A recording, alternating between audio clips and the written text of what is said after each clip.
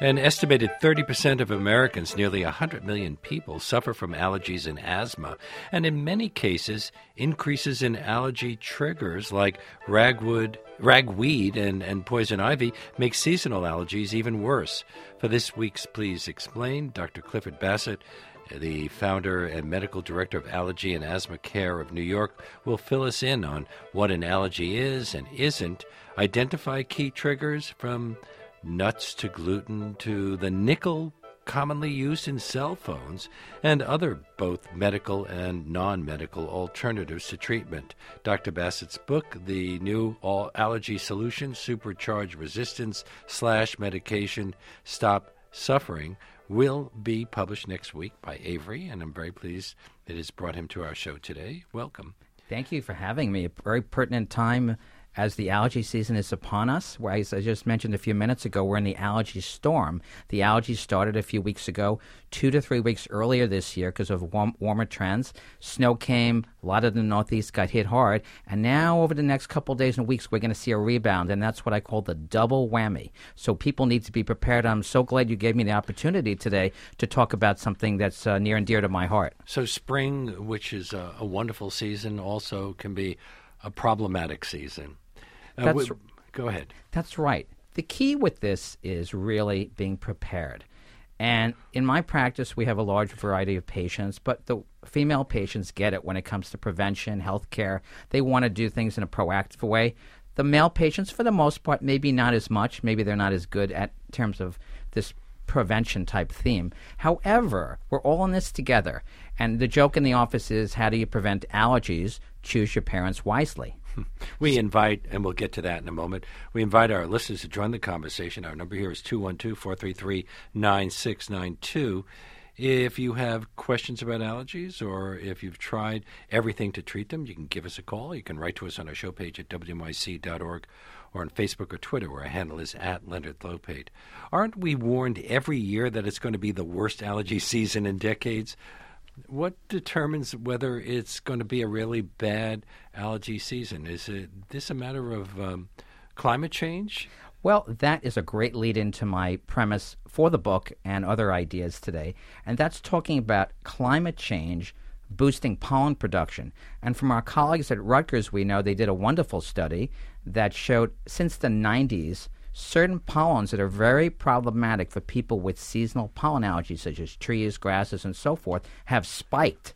And they report there's an increase in oak pollen production by 86%, birch pollen 45%, and it goes on with grass and ragweed pollen. So there is a climate change effect, which we'll talk about, and how it pertains to people's eyes and noses. And there's also a greenhouse gas effect that tells certain plants to produce more pollen. Not only more pollen, but maybe 3 to 4 times more. So we're talking about physical differences in our environment, and another reason that people may be suffering over the last couple of years more than ever before.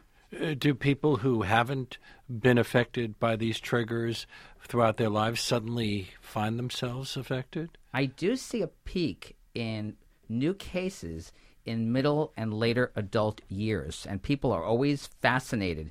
I've never had allergies, my parents don't, but recently I've been in the park or I've been around a cat and so forth, and I'm noticing I'm having itchiness. And itchiness, by the way, is one of the most common and prevalent and obvious symptoms to allergies. What are allergy triggers biologically speaking? Well, basically we're looking at certain allergens, and the story goes is, and it relates to something you may have heard of before called the hygiene hypothesis. And what that means is we have old friends, germs and microbes. In early years of life, what do parents do? They want to protect their children. They keep them away from the coughing kid. They keep them away from germs. There's an over-sanitation. And over-sanitizing, we think, may lead to an increased risk of allergy and related conditions. In other words, these things that are normally harmless, these germs and so forth, that we tolerate may be necessary in building a robust immune system that tends to go awry and make us more vulnerable to conditions like allergies. And again, this hygiene hypothesis, or the eat dirt hypothesis, has been promulgated for many years, and the data seems to indicate, for the most part, it makes sense, and it seems to be what we're seeing, and another explanation for the pollen explosion. So I should have wish that my mother had encouraged me to eat dirt. Although colds are caused by viruses, allergy symptoms are often similar. Is that just a coincidence? Well, I think, first of all, we have these harmless allergens, dust mite, cat dander, foods, and so forth, that if you don't have an allergic predisposition, we call that atopy, and you don't have the right exposure, it's not going to be a problem, and they will continue to be harmless. We're talking about the 50 million or more of individuals that suffer from indoor allergies, their pets, indoor allergens, dust mites, cockroach, and so forth, as well as seasonal allergens, among other allergens, that cause the potential for allergy suffering. And if we look at the immunology, and as an immunologist, I love to explain this to my patients how this all occurred, we can look at the IgE and the mast cell and the technical reasons why histamine gets released and the production of IgE antibodies that we can assess in the office. Now, as an allergist, one of the first things I love to do when I see a patient that I suspect has allergies is to do appropriate testing, whether it be blood or skin testing, which we can pinpoint and determine a tailored approach to their own allergic triggers. And that's the cornerstone of what we do, is identify who has an allergy, what type, and create a calendar and a variety of things to understand what their needs are to provide a tailored approach. And what are some of those tests? Would be an in-office allergy skin test, which is done over maybe 15 or 20 minutes or so. It's virtually painless, a skin prick test, and it will give us an indication of allergic sensitivity. So if somebody thinks they're allergic to strawberries, you'd scratch a little bit of strawberry into the skin? Well, no, it's a little bit more sophisticated. We use pharmaceutical-grade allergy extracts, and they may have, for example, birch pollen, oak pollen, tree pollen, ragweed on them. And basically we wait for an immune response, 15, 20 minutes or so, look at a little red bump like a little tiny mosquito bite, and that gives us an indication whether an allergic sensitivity may exist or the IgE antibody is there. And then we can extrapolate in terms of that person's history and real-world experience, do they indeed have a clinical allergy that we need to modify and manage? Do human-generated pollutants contribute to allergies? Well, it's a very interesting synergy. We know that by 2030, 3 out of 5 people will live in cities, and urban air pollutants may attach to certain pollen grains, and they can increase the pollen allergy potential. And that synergistic effect tells us ground-level ozone, together with pollens in certain circumstances, may be a double-edged sword. In other words, the pollen level and the pollution comes together to create a more magnified effect. And that may be the reason we're seeing a spike in allergies in urban areas. And again, in Europe, this data showing the 3% rise in pollen counts in cities per year, more than rural areas. And so it's a trend that we see quite a bit in many studies now. Since the new budget that's just been released is eliminating climate change and pollution-related policies, can we expect to see even more increases in certain allergies? Well, it also depends on what's on the allergic landscape. We know in the 50s we had a wonderful tree called the American elm, which caused a certain amount of allergy suffering. And unfortunately, due to Dutch elm disease, it died off. And basically by the 60s and 70s, it was replanted with largely male plants. Now, the reason is female plants are often cut down as they produce messy seeds and may not have a benefit there.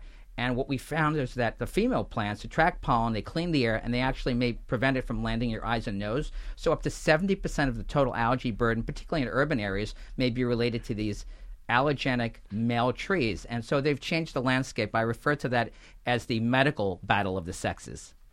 My guest is Clifford W. Bassett.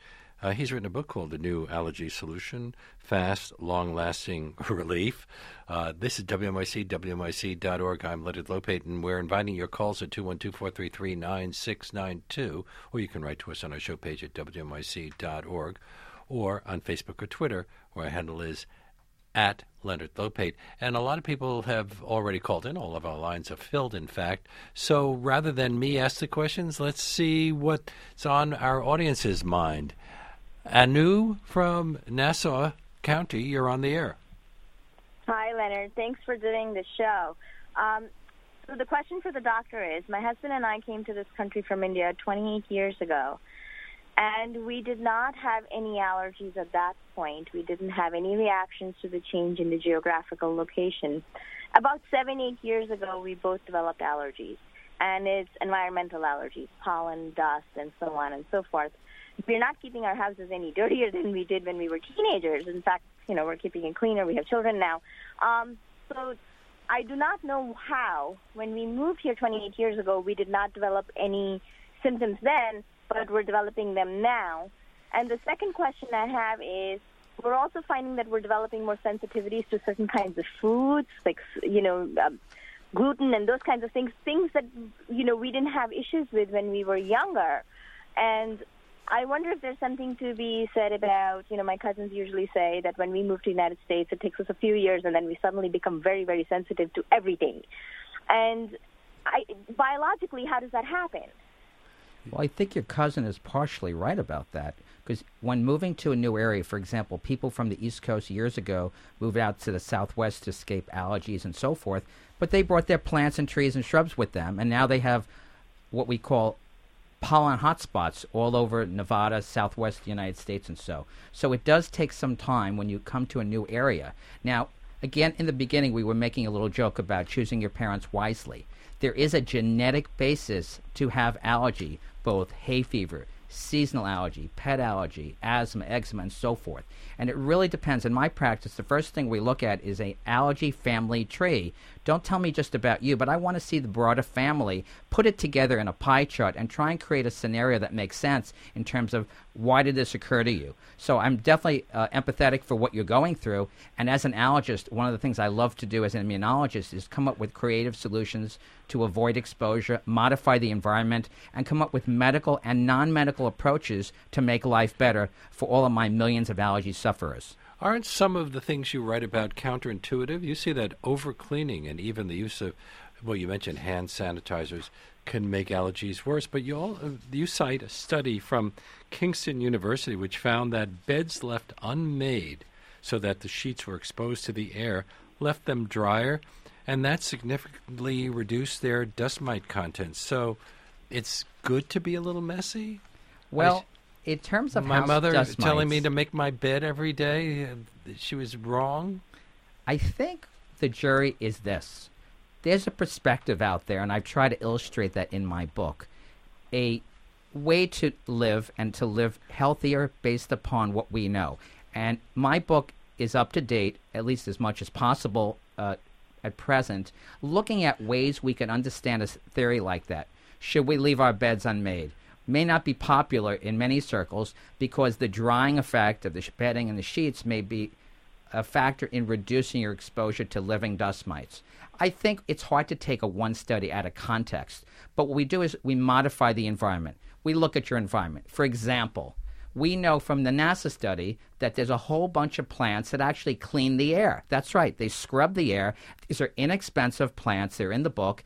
And we talk about those in terms of indoor air quality. And the EPA has said that, 90% of the time we spend indoors, the indoor air may be more polluted with both allergens, and it's only relevant if you have allergic sensitivities, as well as indoor pollutants that are on the rise.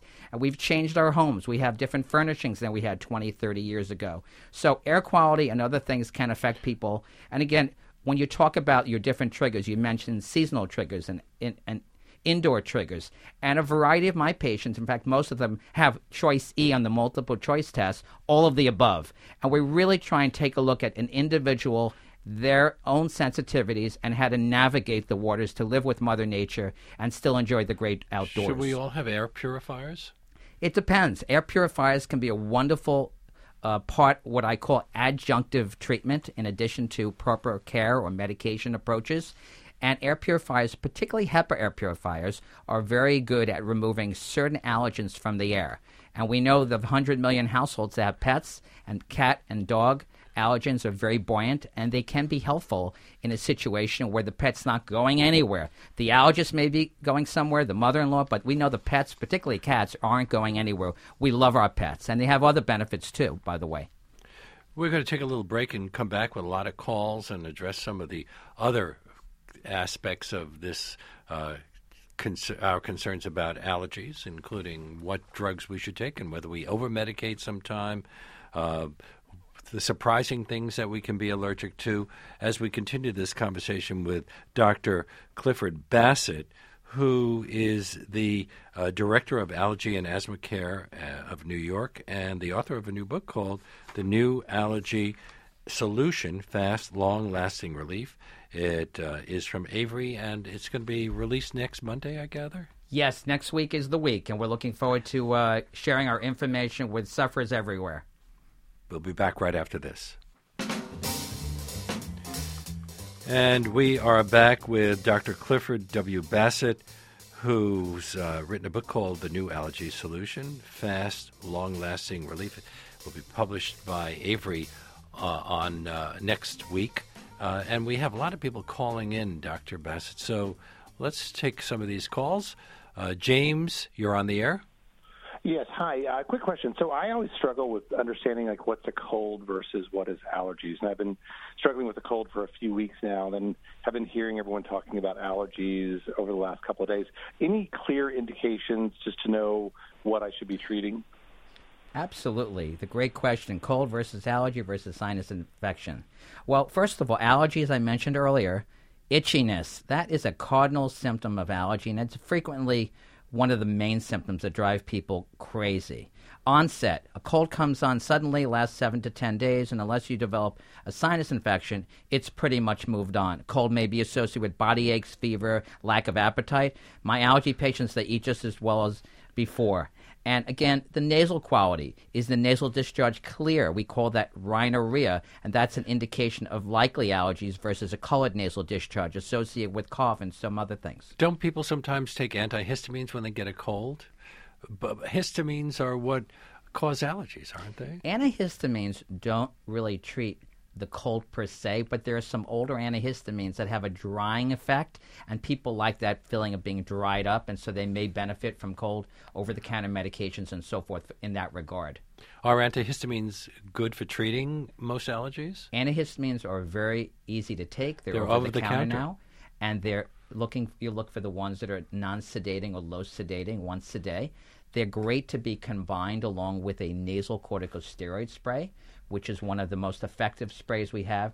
And the symptom is very important, nasal congestion or stuffiness. And a variety of people who suffer from allergies have nasal congestion, and it's a very difficult symptom and can affect their sleep quality at night and their attentiveness and alertness the following day. So a nasal corticosteroid working together with or without an oral antihistamine is a recipe for success in the over-the-counter landscape, which is increasing, as you know. But you also write about over-medicating, and you give an example of a patient named Kenny who felt like he constantly had a cold. Why did you tell him to stop using his allergy nasal spray?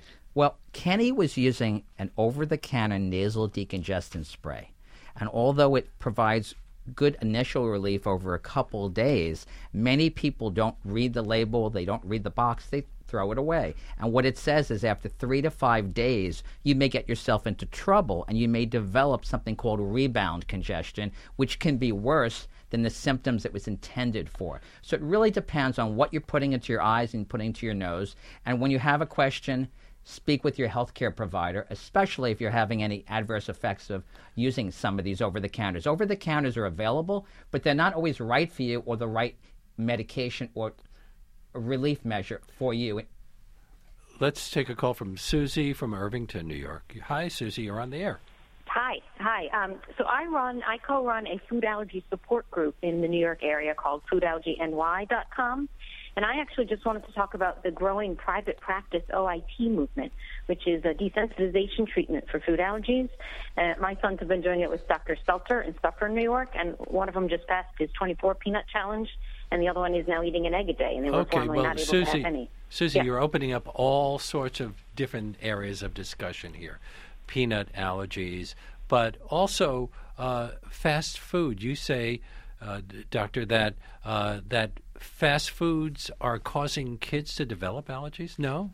What I'm saying is there's a very interesting study that was published in Thorax that looked at, in the UK, exposure to fast foods more than 3 days a week, processed foods, and a association with an increased risk of allergy, seasonal indoor allergy, eczema, and so forth. And it was a very interesting observation. And we have many theories why we're seeing so many individuals have food allergies. The NIH data shows in the last 10 or 20 years it's been doubling, in fact, of peanut allergy. And it's a very good message that you're working in the food allergy community, because we're really dedicated to understanding and how we could affect change.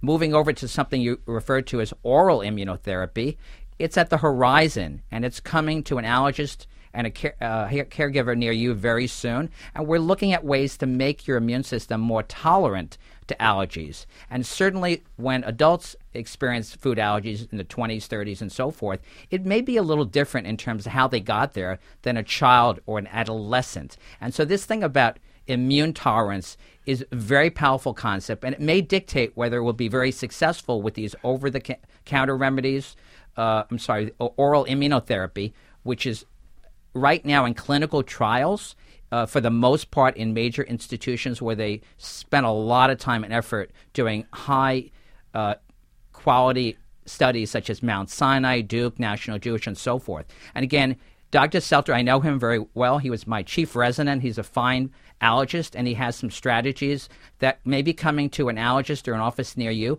But this is a new emerging area, this immunotherapy or oral immunotherapy, and get information and seek out good advice that it may be pertinent to your family and your own children or child. We mentioned earlier that sometimes people develop allergies as they get older, but don't we also sometimes lose allergies that we had when we were young?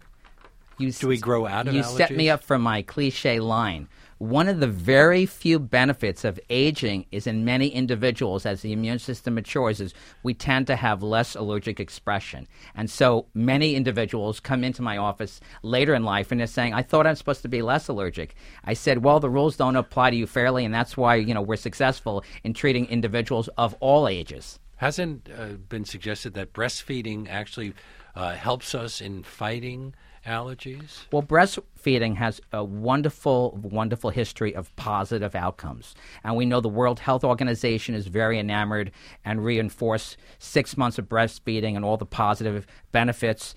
And certainly it's something you would discuss with your pediatrician, OBGYN physician, but certainly breastfeeding is a wonderful part of our lifestyle and life. And it's very important to have that in the realm of really embracing that. And certainly that's not something we'll debate. It's a positive thing. There's only positive attributes from breastfeeding. And again, it's very important because now we're talking about prevention of allergy and how can we prevent allergy. And that probably is a subject of another show. We probably won't get to that today, but I do want to take as many of the calls as we can. Well, let's go to Derek from Montclair, New Jersey. Hi, Derek. Guys, I want to say thank you. I'm a big fan of the show, and this is a great topic that doesn't get a lot of coverage, so I think it's fantastic you guys are covering this today. My question is about allergies and headaches. I get really bad headaches strictly on the right side of my face, right above my eye. I feel my whole nasal cavity throbbing and swelling when I get these headaches. They come for a certain period. I'm wondering, do these headaches pop up when allergy season begins? Because right now, I'm not really getting them. But for 2 weeks ago, you said the allergy season started early. 2 weeks ago, I was getting them every night. And these are debilitating. They come on quick. They last for about an hour to an hour and a half, and then they leave. Then my follow-up question to that real quick was allergy pills. Do you get dependent on them? Do they start losing their effect if you're taking a daily allergy pill? I'll answer both questions briefly. Headaches are tricky things. They're multifactorial. Tension, muscular tension in the neck, migraines, sinus. There's a whole variety of headaches which we will never be able to diagnose you in an accurate way. But certainly in my approach as a practicing allergist, I'm the primary care physician for people with allergies, and we see people every day with headaches. The key is to take a look at the big picture, and when it's appropriate, see a specialist to have more evaluation so we can actually answer the question and come up with real-world solutions for you. In addition, as I did mention before, about 20% of allergies are seasonal, 40% may be round and so forth. And so there are different types of trends. Right now we're at the beginning of the allergy season here in the spring in New York City, as well as many places throughout the country when there's 3 or 4 seasons. Isn't there a problem that sometimes people are allergic to aspirin or ibuprofen? And when they have headaches, that just exacerbates the situation? As a drug allergy expert, I can tell you I'm always surprised when I find out when people buy over-the-counter medications such as aspirin, ibuprofen, and other non-steroidal analgesic medications. There's a lot of warnings and great information on the box. The box goes into the garbage.